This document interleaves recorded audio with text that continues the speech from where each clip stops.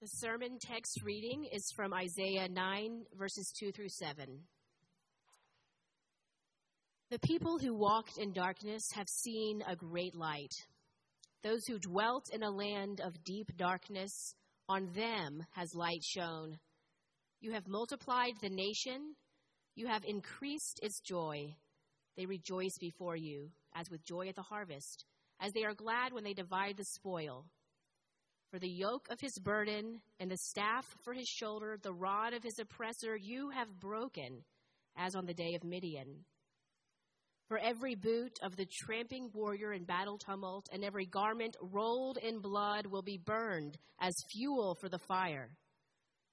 For to us a child is born, to us a son is given, and the government shall be upon his shoulder, and his name shall be called Wonderful Counselor, Mighty God, Everlasting Father, Prince of Peace. Of the increase of his government and of peace there will be no end. On the throne of David and over his kingdom, to establish it and to uphold it with justice and with righteousness, from this day forth and forevermore. The zeal of the Lord of hosts will do this. This is the word of the Lord. Thanks be to God.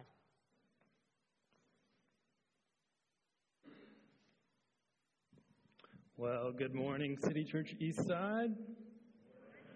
Excuse me while I get this piece of paper. It really is a great thing to give thanks for the word of the Lord, because he's given it to us, because he loves us, and he wants us to know him better. It's a pretty cool thing.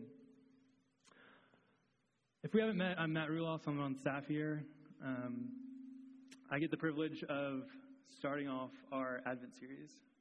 And for those of you who didn't grow up in the church or perhaps are new here, you might be asking, what is Advent?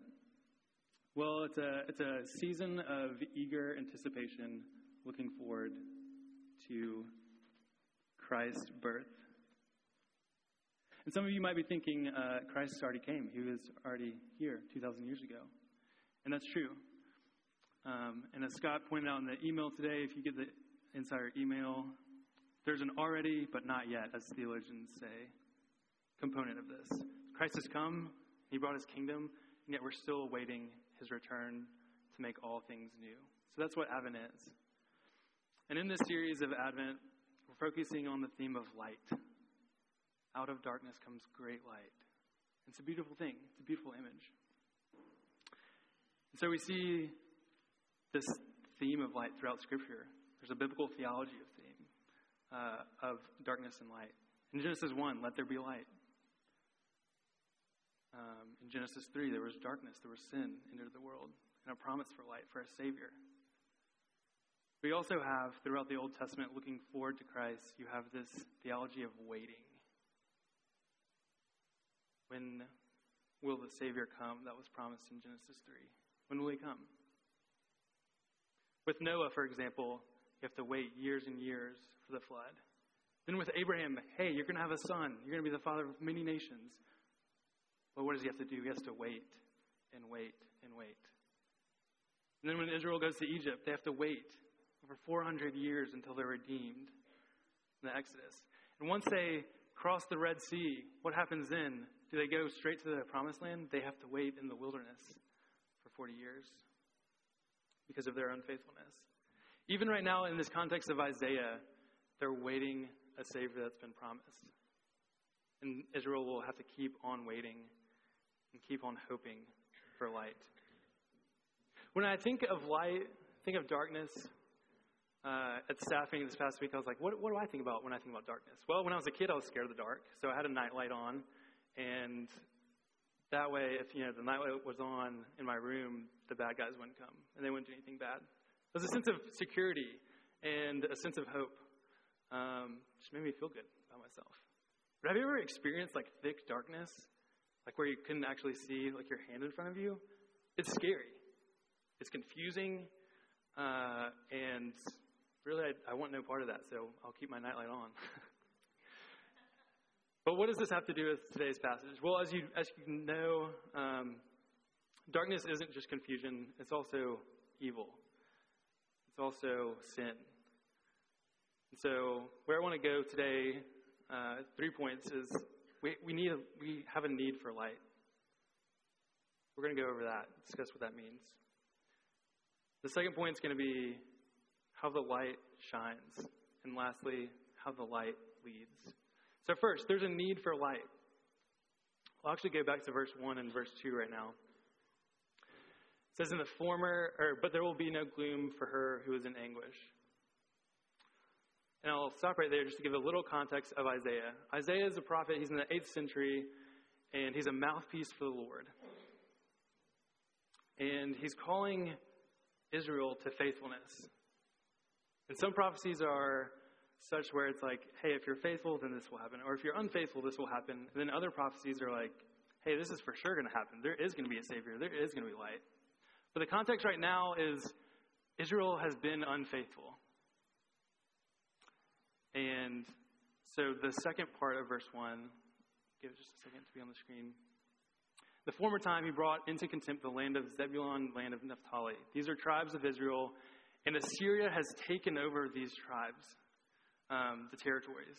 And go to that next slide. But in the latter time, he made glorious the way of the sea, the land beyond the Jordan, Galilee of the nations.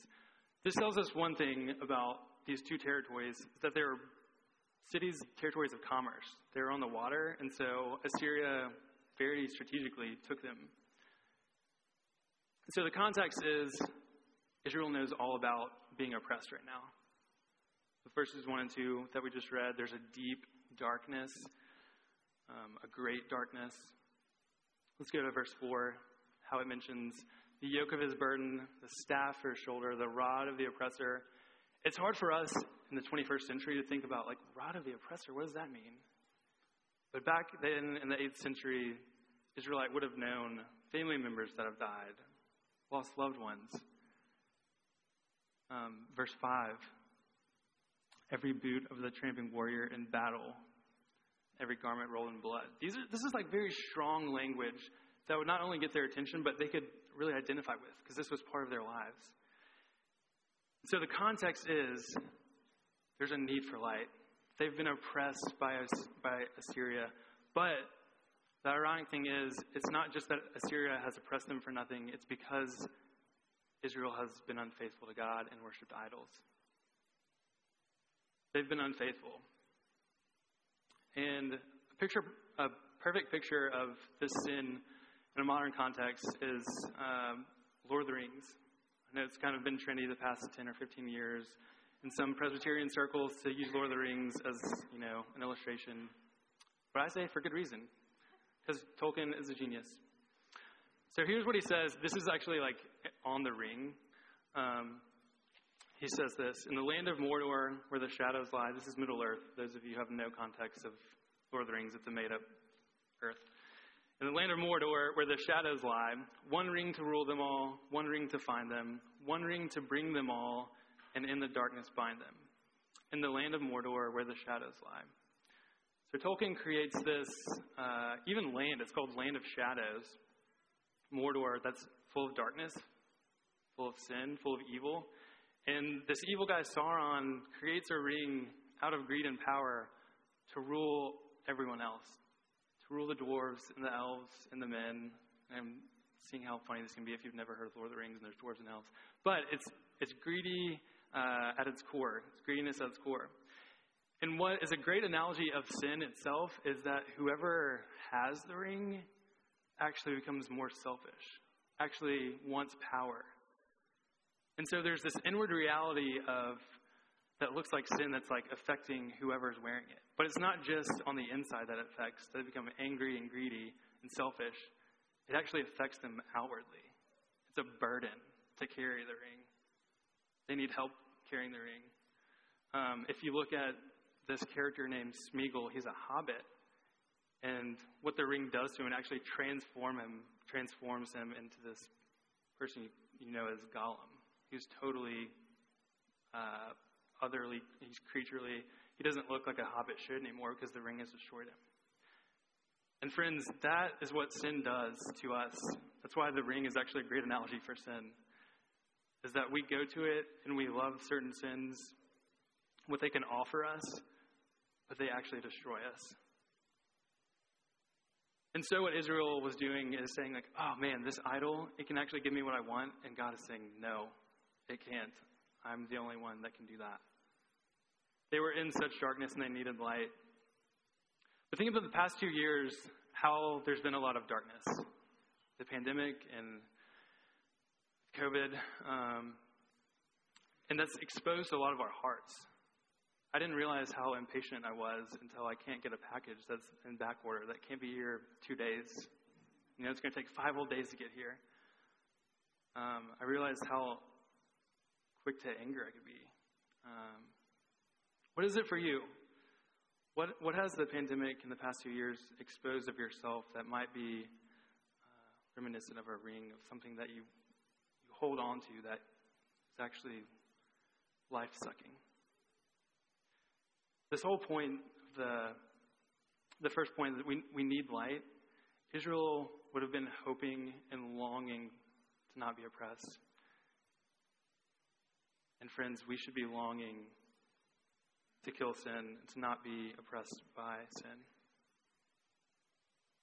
This leads into our second point, though, how the light shines.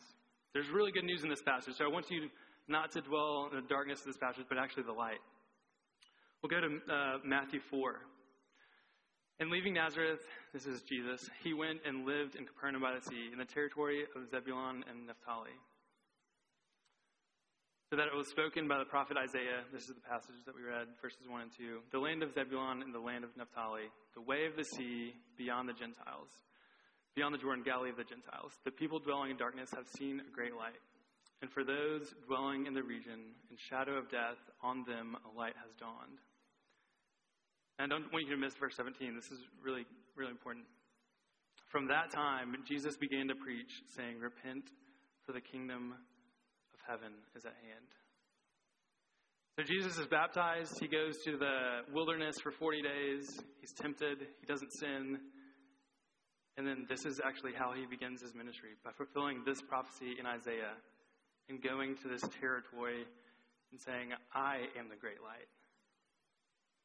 There's been darkness for hundreds and hundreds of years. Even after Isaiah prophesied this, there were 700 plus years where Christ didn't come yet. The Israelites were waiting and hoping and longing for the light.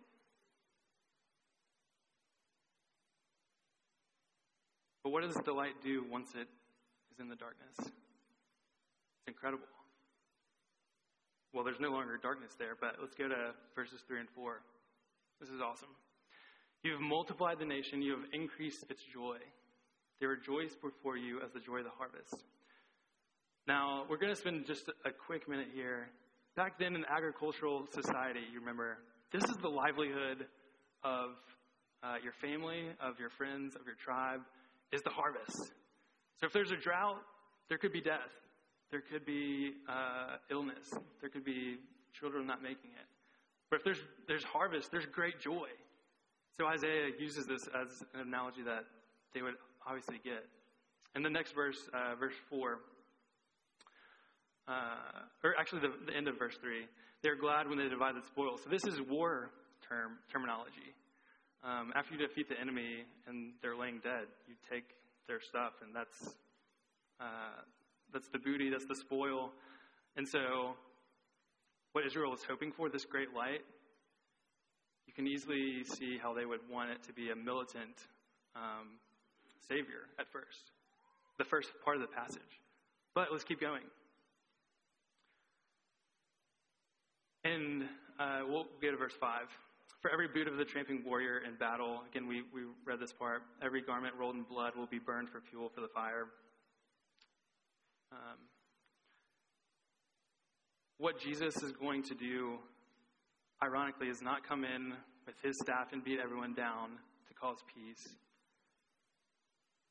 But somehow, these images of blood, this warrior, they're going to be justified. But how do we make sense of that? How do we take this light and this joy and this freedom from oppression and compare that with the Savior that comes as a child? Verse 6 tells us that a child is born, a son is given. And I want to take a few minutes to just look at the names real quick. There's been sermons just on this one or two verses, in verses 6 and 7. But I want to spend just a moment, going over these four names that are given. One is Wonderful Counselor. Should be called Wonderful Counselor. If you're like me, I'm thinking about okay, Scott, Mike, they're trained in counseling. I need to go to them for counseling. This is great. But back then, the Hebrew word for counselor is actually someone who was very wise. Usually you could think of someone who is giving advice to a king. And so what do you need back then to put in the eyes of an 8th century Israelite? What are they reading when they say Wonderful Counselor? Well, in that case, this counselor would know the topography of the region. If they're facing an enemy, what's their strengths, what their weaknesses are, what are our strengths, what are our weaknesses, how do we strategically engage them in battle, how do we take this land? You have to have all this knowledge and then make a move to go into battle. So Wonderful Counselor, you get a sense of this God, this mighty God who's going to be counselor, is going to have a wealth of knowledge, but also the wisdom to know what to do. Mighty God. I don't want to just go over this without saying, mighty God, I think when I first read over it, it was like, oh yeah, of course, he's the Son. This is prophecy, great, he's mighty God. But then the application came to me of, okay, if he's mighty God, that means I'm not mighty God. That means the ones reading this are not mighty God. That means my career is not mighty God. Or the way I preach, or the way my reputation is not mighty God. The end of your singleness is not the mighty God. Your career path is not mighty God. This son, this child, this light into the darkness is mighty God. So another application of that is we are the ones who praise him, not to praise ourselves or go after things that aren't mighty God. Everlasting Father, this isn't a switch on the Trinity, just saying hey, the Son is now a Father somehow.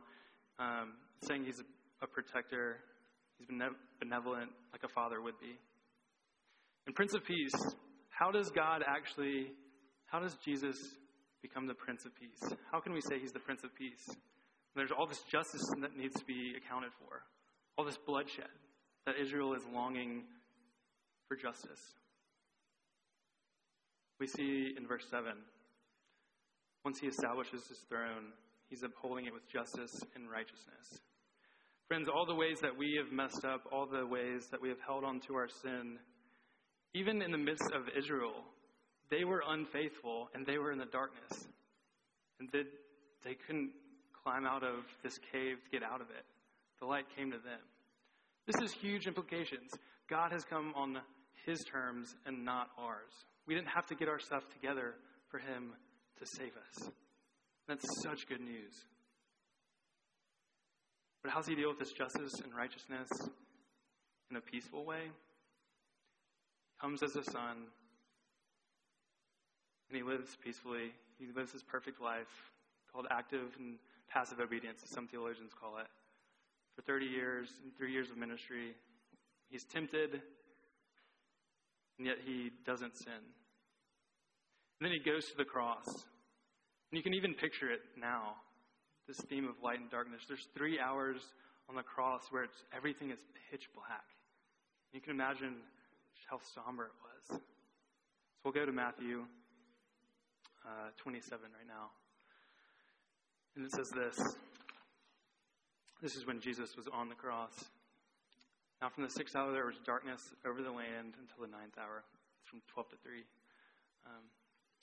The 9th hour, Jesus cried out with a loud voice, saying, Eli, Eli, lema sabachthani. That is, my God, why have you forsaken me? He's quoting Psalm 22. Jesus takes our sin and our shame and our unfaithfulness, and he takes it to the cross, where there's great darkness, and at great cost to himself. And the whole world seemingly stops after he dies, and even his disciples run to the upper room. They're like, I don't know what to do. It's dark. And so what? Sunday morning, there's great light. In the darkness of the tomb, Jesus isn't there. The good news of the gospel is that he's come, not only lived and died for us, but he's resurrected. So that's how the light shines on us. Have you ever actually found your cell phone or like a flashlight that you've been needing? You finally find it, you're like, yeah, yes! There's great joy. Now you can find whatever you're trying to find. A great light has shone on the Israelites, and what's depicted in this passage is great joy. We were in utter darkness. We couldn't do anything about it. Now what? Utter joy. This brings us to the last point, how the light leads us. So we've seen that Christ shines on us. We're in utter darkness without hope. But what now? So what? Well, verses 6 and 7, as I mentioned before, they talk about the increase of his government. And this isn't like a political government. This is of his rule. So at the time, Israel was divided in northern and southern kingdom. And the increase of his government and of peace, there will be no end. It's not just Israel coming back as one. It's actually the Gentiles and everyone else joining in the fold of the people of God. That's where we are here today. And it doesn't stop. It keeps on increasing. So what does that mean for us? Well, in Psalm 119, verse 105, it says this: "Your word is a lamp to my feet and a light to my path." Okay, so we have Jesus. He's the light. We have Scripture who's pointing to Jesus. He's the light. And then we have what Jesus actually says about light. You're probably familiar with salt and light. Let's go to that passage in Matthew 5 real quick, just a reminder. This is 14 through 16. Jesus says this about his people: "You are a light of the world. A city set on a hill cannot be hidden. Nor do people light a lamp and put it under a basket, but on a stand, and it gives light to all in the house. In the same way, let your light shine before others, so that they may see your good works and give glory to your Father who is in heaven." So there's this assumption that once you have received the light, you were in darkness, but now you're in light. Now you've been saved through faith in Jesus. He's done all the work, but now he's given us work to do. There's still darkness in the world. As Keith read for us earlier, the New Testament passage in Ephesians, we're supposed to be children of the light. And Paul explains that. He says, in parentheses, "For the fruit of light is found in all that is good and right and true." Friends, are you pursuing things that are good and right and true? Are you seeing darkness and trying to bring light into dark places? The implication is of evangelism. His peace is going to keep on increasing. The light is going to keep on increasing, but we get to be the medium for that. We get to help spread the light, to spread the joy. That's amazing. We get to do that as a church. And how do we do it? From Psalm 119, by saying Scripture is what leads to Christ. This is how we're grounded. This is a means of grace that we need. Remember this past year, I did this race in Texas. It was like an ultra marathon race called Last Runner Standing, where you do like a 4.1-mile loop every hour, which seems kind of weird. Like, oh, everyone can do that for a loop. But then you just keep on doing it until you can't. And so some of y'all are like, wow, you're in darkness. That's dumb. And what happened, around 9 p.m., the runners who were still going, the organizers of the run, they're like, hey, you have to put on a headlamp. Like, you have to keep going. And so the last lap, I was making it. I was walking. I was just trying not to, collapse. I was really just tired. And along the way, there's these markers that during the day, they're in pink, but during the night, they're actually not glow in the dark, but reflective. Yeah, there's the word. And so you have your headlamp, and you can see these pink reflectors, and that's how you know to stay on the right path. Well, I actually missed a couple. And so instead of going around this corner, I went straight and was just looking down, and I looked up, and there were eyes all around me. And they were cows. And I was like, I don't remember running past cows at all during the day. So I turned around, retraced my steps, and then found these reflectors. And I was thinking about this passage, and I was thinking about, okay, well, we need to be in the light, we need markers. What does that mean to be on the right path? What does it mean to use Scripture as a guiding tool that not only looks to Christ, who is the light, but keeps us in the light? It means that we won't go off track. And it's encouraging because Jesus says, even in a not-so-obvious passage of a prophecy in the Old Testament, the whole Old Testament looks to him. The whole of Scripture is about Christ and how he has paved the way for salvation for us, how we can have communion with him now. So I want to end with this. What's an example of Christ going into the darkness? He healed a lot of people, set a lot of people free. I want to go to Luke 18, see how this practically works out. What happens when Christ enters into the darkness? So I'll conclude here. It says, as he drew near to Jericho, a blind man was sitting by the roadside begging. So this guy knows nothing but darkness since birth. Hearing a crowd going by, he inquired what this meant.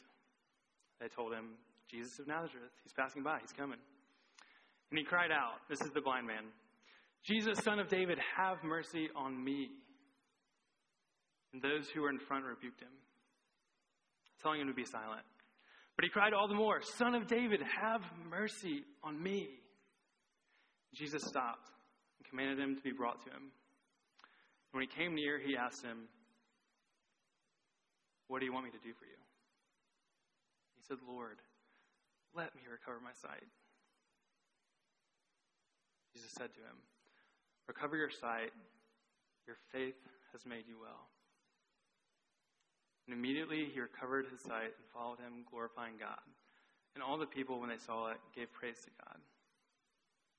I know it's kind of a lengthy quote, and we're not in this passage per se, but what happens when Jesus enters into the darkness practically? Kind of like this example of Lord of the Rings, there's an inward reality and there's an external reality. External would be he's blind. He hasn't been able to see. Inward reality is he needs Jesus. He needs to have faith in Jesus. So every sign in the gospel actually points to a deeper spiritual reality. So when Jesus heals this man and he's no longer blind, he says, your faith has made you well. What? Yes, having faith in Jesus, clinging on to the light, that actually brings him out of darkness. He's able to see. In the last verse, verse 43, again, we'll go over this one more time, is awesome. He recovered his sight and followed him, glorifying God. When you've been in deep darkness, when you've been in deep depression and anxiety, when nothing feels right, when you've been in a cycle of sin that you just can't get out of, and then you have the light of Christ, you have people love you, it's life-changing. When you've been in darkness and then you've experienced light, it's life-changing. He glorifies God, and all around him, people glorify God. Friends, Jesus is the light, and he's come into our darkness. It's because of that we can be in right relationship with him, have communion with him. We can walk in the light. So if you're not doing that now, if you're not following Jesus, doesn't that sound good? It might sound too good to be true. And if you're here today and you're not a Christian, I would say explore it. It actually is so good, but it's also true. And friends that are Christians, would you walk with me? Would you, from this passage, look at your friends and neighbors and family maybe that aren't in the light and be encouraged to say, we have a lot of hope. We have joy because of what Jesus has done. Look at the personal things that I've been through. I've been in the darkness, yet there's been a light. Not of my own doing, but he came in the darkness. That's such good news. That's an invitation. Let's pray. Jesus, thank you so much for coming as a son, coming as a child into the darkness.